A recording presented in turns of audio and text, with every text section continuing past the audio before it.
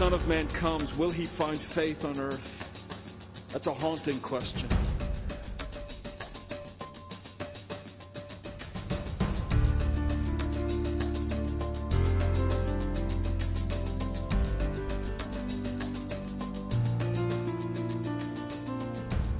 Good morning. If you would, turn in your Bible to the book of Romans. And we'll be in chapter 8, looking at verses 26 and 27 a little bit later on. I want to read through verse 30 in just a moment. Let me remind you that tonight we continue our networking. Jesus said he would make us fishers of men, and so we need to make sure that our nets work. So we'll be working on our nets tonight. We're looking at the ministry of greeting, particularly those whom God sends to us as our guests. If you're involved with the ushers, involved with the new greeter ministry, there's something particular for you, and the rest of you are going to be with me. And so if you're a grumpy person and you don't like people and you just want to sulk in the corner, you don't need to be here tonight.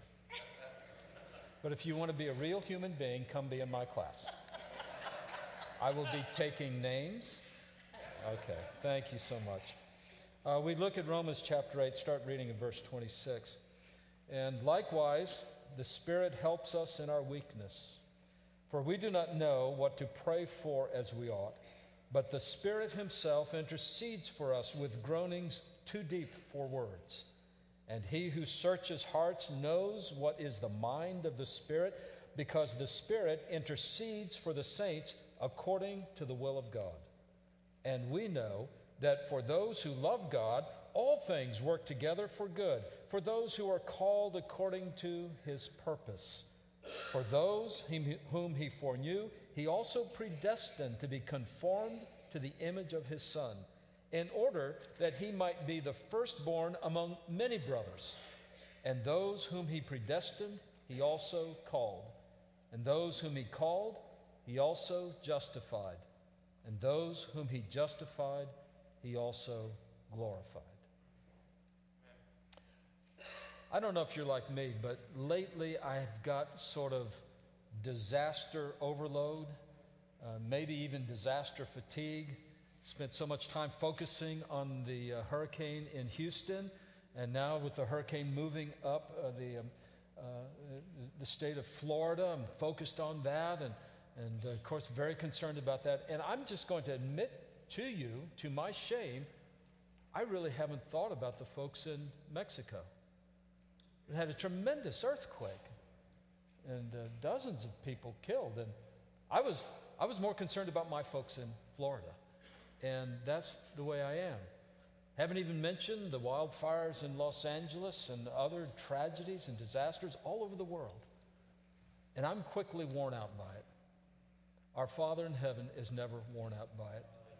He's never distracted. He's never overloaded. And each and every individual who's suffering today has the undivided attention of our Father in heaven.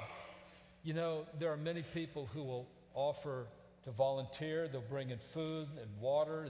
They'll help rebuild and clean out. Our government will supply resources. It's one of the things government ought to do. And so there's a lot of things that will happen, but what we know is that the people who are going through these disasters, what they need more than anything else is prayer. They need prayer because even they don't realize the extent to which the heart and the soul is assaulted in these kinds of situations. And so we need to be diligent to pray for those in need. Not just the ones we're paying attention to, but all those who are suffering today. All right? Well, let's bow together in prayer. And Father, I want to start out by thanking you for those who prayed for me. Father, in times when I was aware of it and many times when I wasn't. Looking back, I can see many ways in which those prayers have been answered, and I just praise and thank you for those who offered them up on my behalf. And I ask that you would make me diligent and faithful, Father, that I would lift up those around me. Somewhere not too far from here, there's a person in desperate need. And while we don't know the name or the place or the circumstance, you do. And we pray that you would make us the answer to the prayer going up on behalf of that person, that we would be open, receptive, aware, eager, Father, to be useful in your hands in ministering, that prayers offered up would be answered. We do lift up people around the world who are suffering, people in our own nation. Father, that you would give safety and watch care, sustenance, but especially, Father, that you would use even the time of the storm to draw people closer to you, to rely upon you, and to trust you even more. Father, I thank you for it all in Jesus' name. Amen. You'll have your text in front of you. Open to Romans 8, starting at verse 26.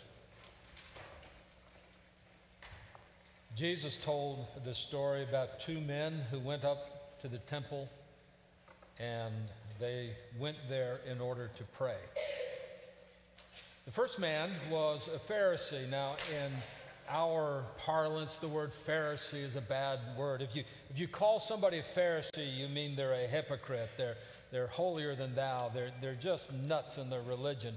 But in the days of Jesus, the Pharisees really were the good guys. See, a Pharisee was somebody who thought that God's holiness applied to everything. A Pharisee thought that the holiness code, the things that were required of a priest to be holy enough to serve in the temple, that same level of holiness was required of everyone, even if they were in the marketplace or at home or they were in their place of business. And so if you were talking to a Pharisee, you were talking to somebody who really believed in the holiness of God and believed that holiness should be translated into our daily lives. The Pharisees were the ones who thought that the scriptures were the word of God. The Sadducees thought that, well, the first 5 books of Moses are the suggestions of people who knew God. The Pharisees believed in the resurrection. They believed in the providence of God. They believed in the reality of the ministry of angels. And so it's no wonder that wherever Jesus went, you always found Pharisees sort of hovering around the edges and then challenging him, because when a Pharisee heard Jesus, they said, he just might be one of us. We need to challenge him and make sure he's on target, but he's saying a lot of things we agree with. And so the Pharisees really were the good guys. And when Jesus said a Pharisee went up to the temple to pray, the first reaction was, well, of course a Pharisee goes up to the temple to pray. Pharisees are praying all the time. Never seen anybody pray like a Pharisee prays. So Jesus said the Pharisee went up to the temple to pray, and when he got there, he walked in and he stood by himself.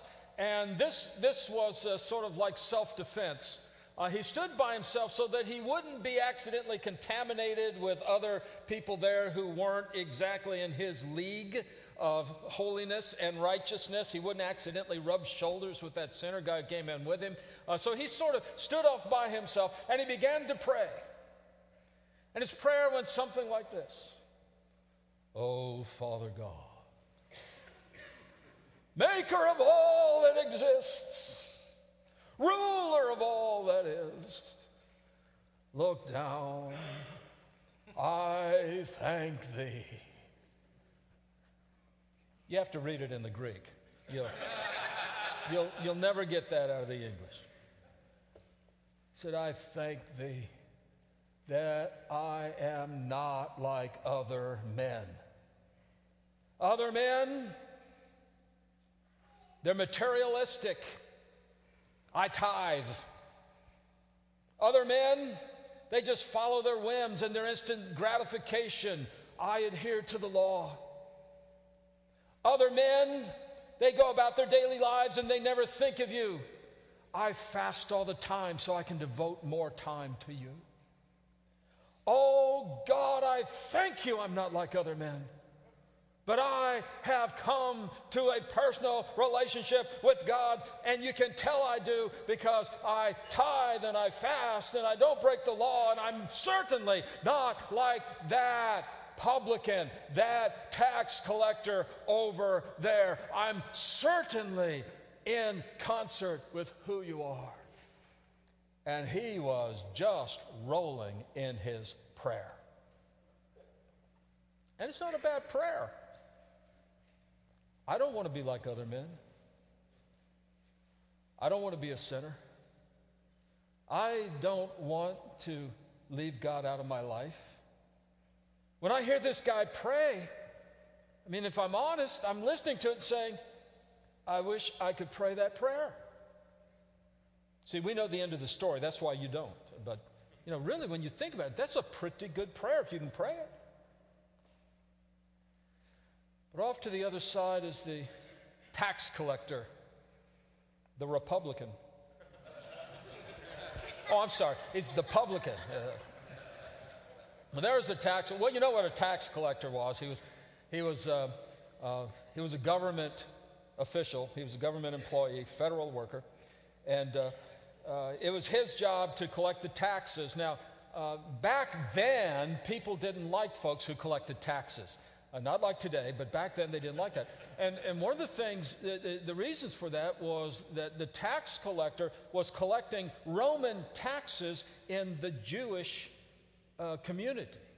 In other words, he had sold out. He had said, well, these Romans have come in and they're a nuisance and they're taking away our liberty. But I think I can make a decent living off of this, so I'll collect the taxes for them. And so he would go to his neighbors, and I was going to say friends, but probably didn't have any. But, he would just go to everybody in the community, and he would take these taxes and take their money, give it to the Romans, pocket a little bit for himself. And this was his job. And so he walks into the temple. And anybody in the right mind who's there says, whoa, and wait a minute. This guy doesn't belong here. He's already rejected us. He's already sold us out. He's already a traitor. So the tax collector walks into the temple. It says that he stood off in a corner by himself. And he couldn't even look up. See, today when we pray, we look down, bow our heads, close our eyes, clasp our hands. In the days of Jesus, they stood up, they opened their eyes, they looked to heaven, and they opened their hands and prayed. This poor tax collector, he stands in a corner by himself and he can't even lift up his eyes. And I don't know what prayer he had rehearsed. If I'm in his shoes, the prayer I have going on in my mind is, I'm going to go pray and I'm going to tell God that I'm sorry for what I've done. I'm sorry for turning my back on his people. I'm sorry for abusing others and taking advantage of my position of authority. I just want him to know I'm sorry that I realize everything's out of kilter, and I just want to put it back again. How can I do that? This Pharisee, he knows how to pray. Oh, I wish I could pray the way he prays, but I'll try. And so he goes into the temple, and he's by himself, but when he gets there, he can't even look up. And he just starts to think about all the things that are realities in his life. And the prepared speech goes out the window. And all he can say is, God, have mercy on me, a sinner. That's the prayer you pray when you don't know what to pray. That's the prayer you offer to God when you know you have nothing to offer to God. God, have mercy on me, a sinner. And it rises out of the desperation of his life. Rises out of the total brokenness and the shattering of his life. We don't know what brought him there. We don't know what the circumstances were. We don't know how the Holy Spirit got a hold of his heart and convicted him that his life was not where God wanted it to be. All we know is that the Holy Spirit led him to that moment in that place to pray that prayer. And out of the anguish and the desperation of his life, he prayed, God, have mercy on me. I'm a sinner. Now we step back and we analyze the two prayers. Pharisee has a good prayer. Covered all the bases. Said all the right things. Is right in tune with the will of God. If you're walking into the temple that day and you want somebody to pray for you, you go over to the Pharisee. You say, well, I've got a little problem in my life. Would you pray for me? Yes, my son, I will pray for you. You don't go up to the tax collector and say, would you pray for me? I don't know what to pray. We know who's the better prayer. But Jesus said, but here's the better prayer over here. Jesus said, I tell you that the tax collector is the one who went down out of the temple and he was justified. That means he had his relationship with the Father restored. He was back in sync with who God is. It was the tax collector who accomplished the real purpose of prayer, which was to bring his life and offer it to God in heaven. You see, he prayed a desperate prayer when he didn't know what to say, and that's the prayer God hears. You know, there's another prayer in the New Testament. We don't think of it as a prayer that often, but I do. I think it's one of the more profound prayers. It takes us to the time when Jesus was coming down out of the Mount of Transfiguration. He'd gone up into the mountain with Peter and John, and they were there, and they were just seeing the glory of God in Christ and just amazed by that. And they're coming down off this mountaintop experience. I mean, they're just sky high spiritually. And when they come down, the scripture says, Jesus saw his disciples arguing. They're arguing with each other. And so Jesus goes up to him and says, now, what exactly are you arguing about? And on the edge of the crowd, a man breaks in. He says, wait a minute, my son, I brought my son. Now, understand what it takes. This guy's interrupting Jesus. Not only that, he's ignoring the disciples. No, he's over-talking them. He's intruding into this private conversation. What nerve! But when you read the story on, you find out what desperation. Because it says, Jesus, I have a son, and there's a spirit that comes and he attacks my son. And whenever the spirit gets a hold of him, this evil spirit, he causes my son to go rigid and he foams at the mouth. And sometimes the spirit throws him into the ocean and sometimes he throws him into the fire. And this has been going on. And my son, I brought him to your disciples. I said, could you heal him? And they tried and they can't. Jesus, I'm at my wit's end. I did everything I knew to do. I brought my son to your disciples. I asked for healing. They tried. They can't. It's hopeless. Some of you have had children who've suffered from birth, and you know the desperation of this man. Jesus said, you do understand. Or well, he says, look, what is it you want me to do then? Because I want you to heal my son. If you can, heal my son. And Jesus said, if I can, you do understand that I kind of like have that power? The question here is not, can I heal your son? The question here is what kind of faith you have. Because all things are possible to the one who believes. Just like that. Looks a man in the face. This is possible if you believe. And immediately the man says, I believe. And then he realizes something. He realizes, I'm talking to Jesus. Jesus knows what I'm thinking. And he knows that I don't believe. Jesus knows that when I say I don't believe, I'm just trying to work the system here. He said I should say I believe. I'm going to say I believe. But deep down, I don't really think it's going to happen. Jesus, yes, I believe. You said I should say it. I've said it. I believe. But for the sake of my son, help my unbelief.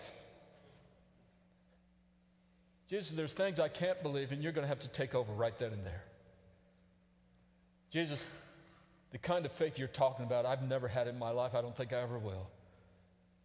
Help thou mine unbelief. It's one of the most profound prayers ever uttered. And that was the prayer Jesus heard. Because he brought the boy to him, and the kid gets attacked by the spirit. He says, come out of him. He tells the spirit, you come out and don't you ever come back. I'm not healing this boy just for today. I'm healing him for the rest of his life. And then he reached down and picked him up. Everybody thought the kid was dead, but he picked him up and everything was fine. And later on, the disciples came up and said, why couldn't we do that? You remember what Jesus said?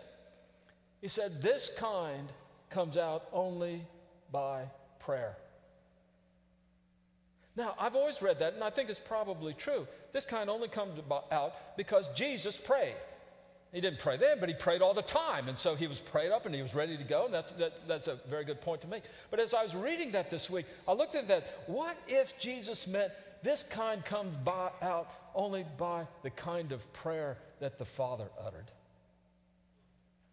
When you come before God and admit you've got nothing. And just say, I believe, but you're going to have to help my unbelief. You're going to have to help me. So it doesn't surprise us when Paul in the book of Romans, he says, look, the Spirit also helps us in our weaknesses and our infirmities. Why? Because we don't know what to pray for. We do not know how to pray as we ought. We don't know what to pray for. You ever experienced that? I have. I did just this past week. I have friends and family in Central Florida. During the week, the path of the hurricane was going right over their houses. I mean, literally right over their houses. And I said, Lord, I'm praying that the hurricane won't go there. And then I realized, but how does that work? And I tried to help God out here, so I tried to think this through. But you know, if God causes the hurricane to go further to the east, then it goes up the east coast, gets all this energy from the Atlantic and slams into North Carolina and South Carolina, and it messes up all the people there.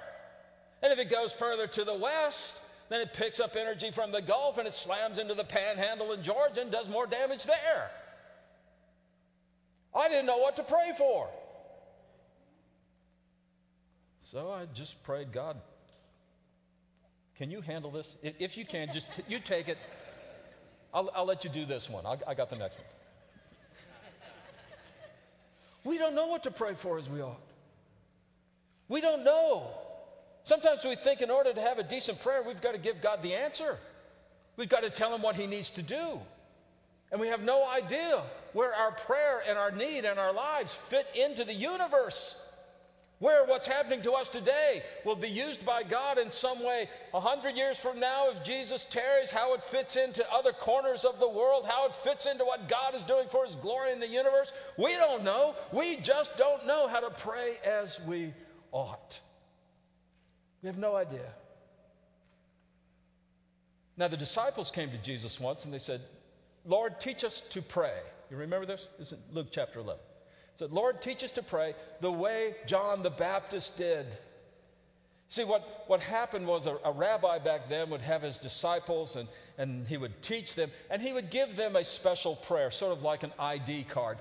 If you had this prayer and you prayed this thing, then that sort of identified you as being a follower of that rabbi. And so they were saying, Jesus, give us a prayer that'll identify us with you. Well, the thing is, Jesus didn't do that. What he said was, look, when you pray, here's what you do need to understand. When you pray, here's how it goes. Father. Abba. We talked about that, didn't we? Yeah. That's where you start. You start with the trust and the intimate relationship and the reliance. You start with that turning to God as your Father, as your Abba in heaven, with a complete surrender to who he is and your relationship to him. So you begin there, Father, Abba. But then the next thing is this: let your name be holy. Father, hallowed be thy name. Let your name be holy. And some of you remember a few years ago we preached a series of sermons on the Lord's Prayer. I'm not saying any, right? Okay. But what we learned at that point was that the entirety of the Lord's Prayer is all about the holiness of God's name. Everything about prayer is to highlight and exalt the holiness of God's name. That the name of God would be exalted and lifted up. as worthy of worship and adoration and praise, that his name would be lifted up as beautiful and magnificent and majestic, that his name would be at the forefront of all things. When we pray so that God's name might be known as holy in all the earth. Whatever goes on after that is so that God's name would be holy. Thy will be done, so that people will know the holiness of your name. Give me daily bread so that I can rely on the holiness of your name. Forgive me my sins as I forgive others so that people can see the holiness of your name just circulating in my life. Lead us not in temptation so that the power of your holy name would be made manifest. When you pray to your Father, your Abba in heaven, that his name would be acknowledged as holy in all these things. See, it sort of puts the prayer of Jesus in the Garden of Gethsemane into perspective, doesn't it? You remember just before he was arrested in the trial and he was crucified, a lot going on, but it wasn't the fact that he was going to be arrested and beaten. I don't think that particularly caused any consternation. Death, I don't even think was any sort of detriment to Jesus. But what faced him was the loathsomeness of our sin. And our sin would be put upon him. And he who knew no sin would be made sin on our behalf. And that sin to be put upon the perfection of the Son of God. No wonder he prayed and prayed so earnestly that the sweat came off his brow like great drops of blood. And he said, Father, if at all possible, remove this cup from me. He said, Father, this isn't what I'm geared for. This isn't, it's just so horrendous. Father, can we do it some other way? And then Jesus said, nevertheless, not my will, but thine be done. So your will be done. Now, most of us take that, and here's what we do with it. Not my will, but thine be done. Dear God, here's what I want. I want X, I want Y, and I want Z. But I don't really think you're going to do it, so nevertheless, not my will, but thine be done. We're just hedging our bets. When Jesus prayed that, it was, here's the honesty of my heart, here's the honesty of my soul, here's what's burdening me, let this cup pass from me. Nevertheless, more important than where I am, Father, is where you are, your will, not mine, be done. And that transformed the prayer. That's why we don't know how to pray as we ought. We don't know that. We don't know that. So Paul says, likewise,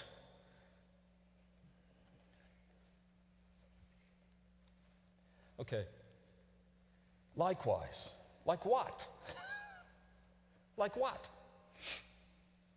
He has just finished talking about the groaning of creation. You remember that from last week.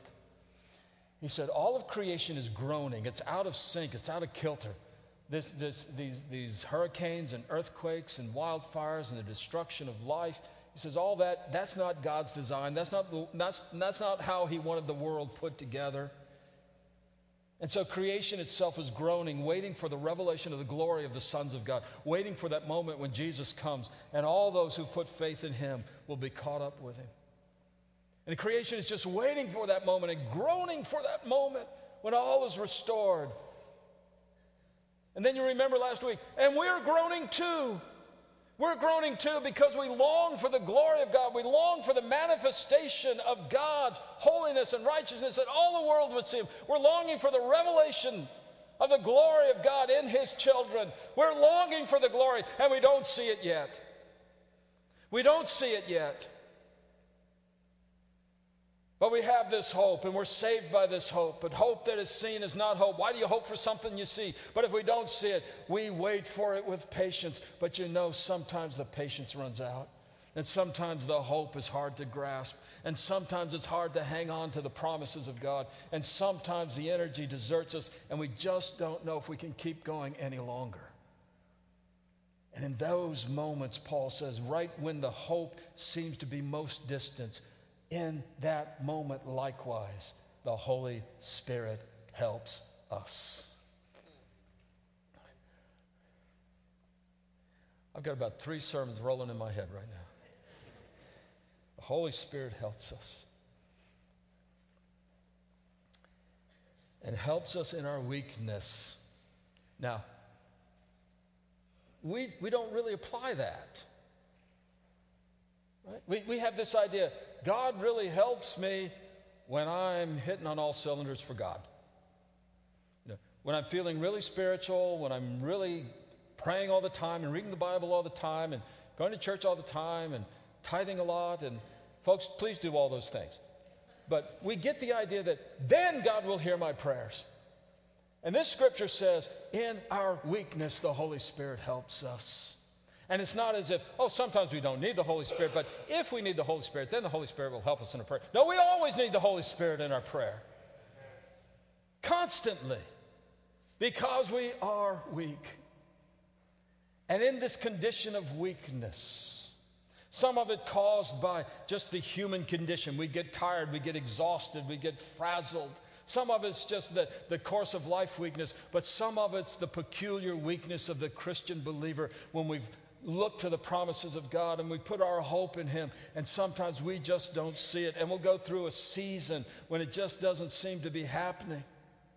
And it's at that moment, especially, that the Holy Spirit helps us in our weakness.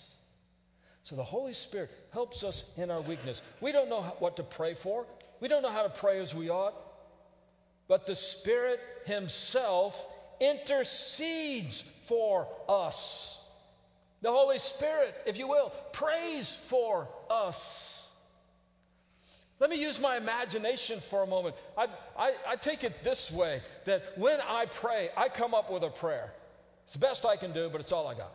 I come up with a prayer, and it's got all this jumbled stuff in it. Even on a good day, it's kind of confused. And I offer it up to God, and the Holy Spirit says, wait, let me take that for you. Holy Spirit takes it to the Holy Spirit desk. And he starts, cross out the line, change that, margins, and he marks it up. But then he takes our prayer, and he puts it in the word processor, and it comes out perfect. And he goes into the Father, and the Spirit says, Father, I've got a prayer from Wayne. You do? Yes, you're going to love it. And the Holy Spirit prays my prayer the way it should have been before I ever got to it. Folks, if I didn't believe that, I'd quit praying. My prayers aren't enough. They're not good enough. Have I asked you yet? You know some people who really pray well? Right? I mean, when they pray, you feel like you go to heaven and back with them. I've known people like that.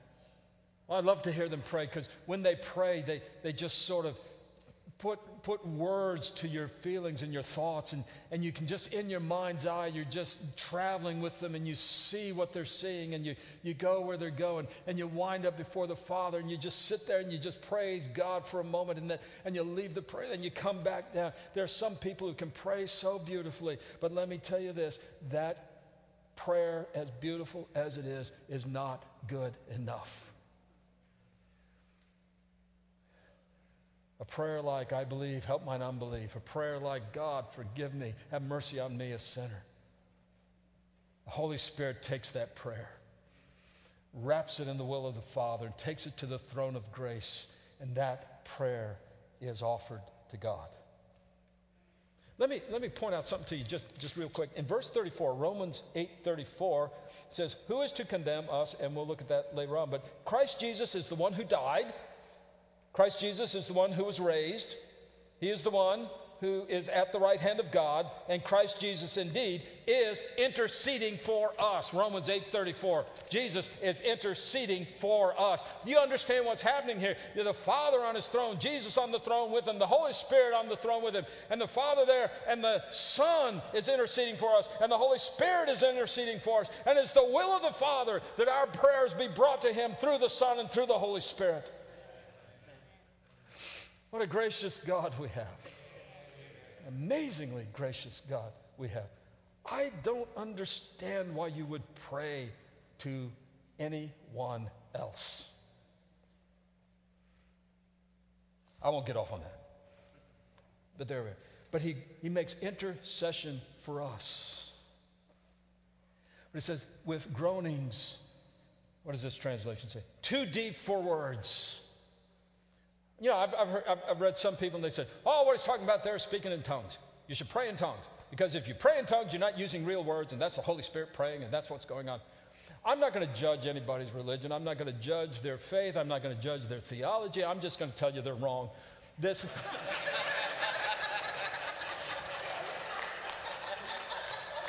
I'm sorry. The thing is, this is talking about the Holy Spirit praying, and there are things that words cannot describe. There are feelings and experiences and realities and truths. And it's not just that you and I don't have the words to describe it. It is the case there are no words to describe it. It's not the case that the English language is deficient and cannot describe it. It is the case that no language could ever describe the deep, deep things of the Spirit. But out of that depth, the Holy Spirit intercedes for us in a wordless, ineffable, too deep for words, groaning that the Father hears. That the Father hears. He who searches the hearts knows what is the mind of the Spirit, because the Spirit intercedes for the saints according to the will of God. I try to pray according to the will of God. The Holy Spirit does pray according to the will of God. I try to offer up a prayer that's in concert with the will of God. The Holy Spirit does offer up my prayer in concert with the will of God. And so at those moments when you don't know what to pray, at those moments when you're so desperate you can't even find words, in those moments when you're so exhausted and depleted that it seems as though if I pray, I don't have the energy to think up what God should do here. I don't know what to pray for. Understand at that moment you have just collided with the ministry of the Holy Spirit. And in faith that turns to God and asks for faith, we surrender our lives in prayer. And the Holy Spirit makes intercession for us. So, my challenge for you this week is to pray, and to pray often, and to pray boldly, and to pray with confidence, and to pray with assurance. Not because you've discovered the trick, not because you are doing better in life than you used to be doing, but pray with confidence and boldness and assurance, because it is the Holy Spirit who will take your prayer, translate it into the will of God, and bring it to the Father's throne of grace. That His will would be done and His name would be magnified and known as gloriously holy in all the earth. So pray this week, okay? Tell you what, let's bow. Let's pray. Gracious Father, words do fail us, but we luxuriate in the reality that your grace is always real, always reliable, always powerful, always able. And so, Father, I ask that you would remind us of these things, send your Holy Spirit upon us, that in those moments of discouragement, those moments of weakness, we would just turn to you all the more, pray all the more, trust you all the more, give you the glory all the more. Father, I pray these things in Jesus' name. Amen.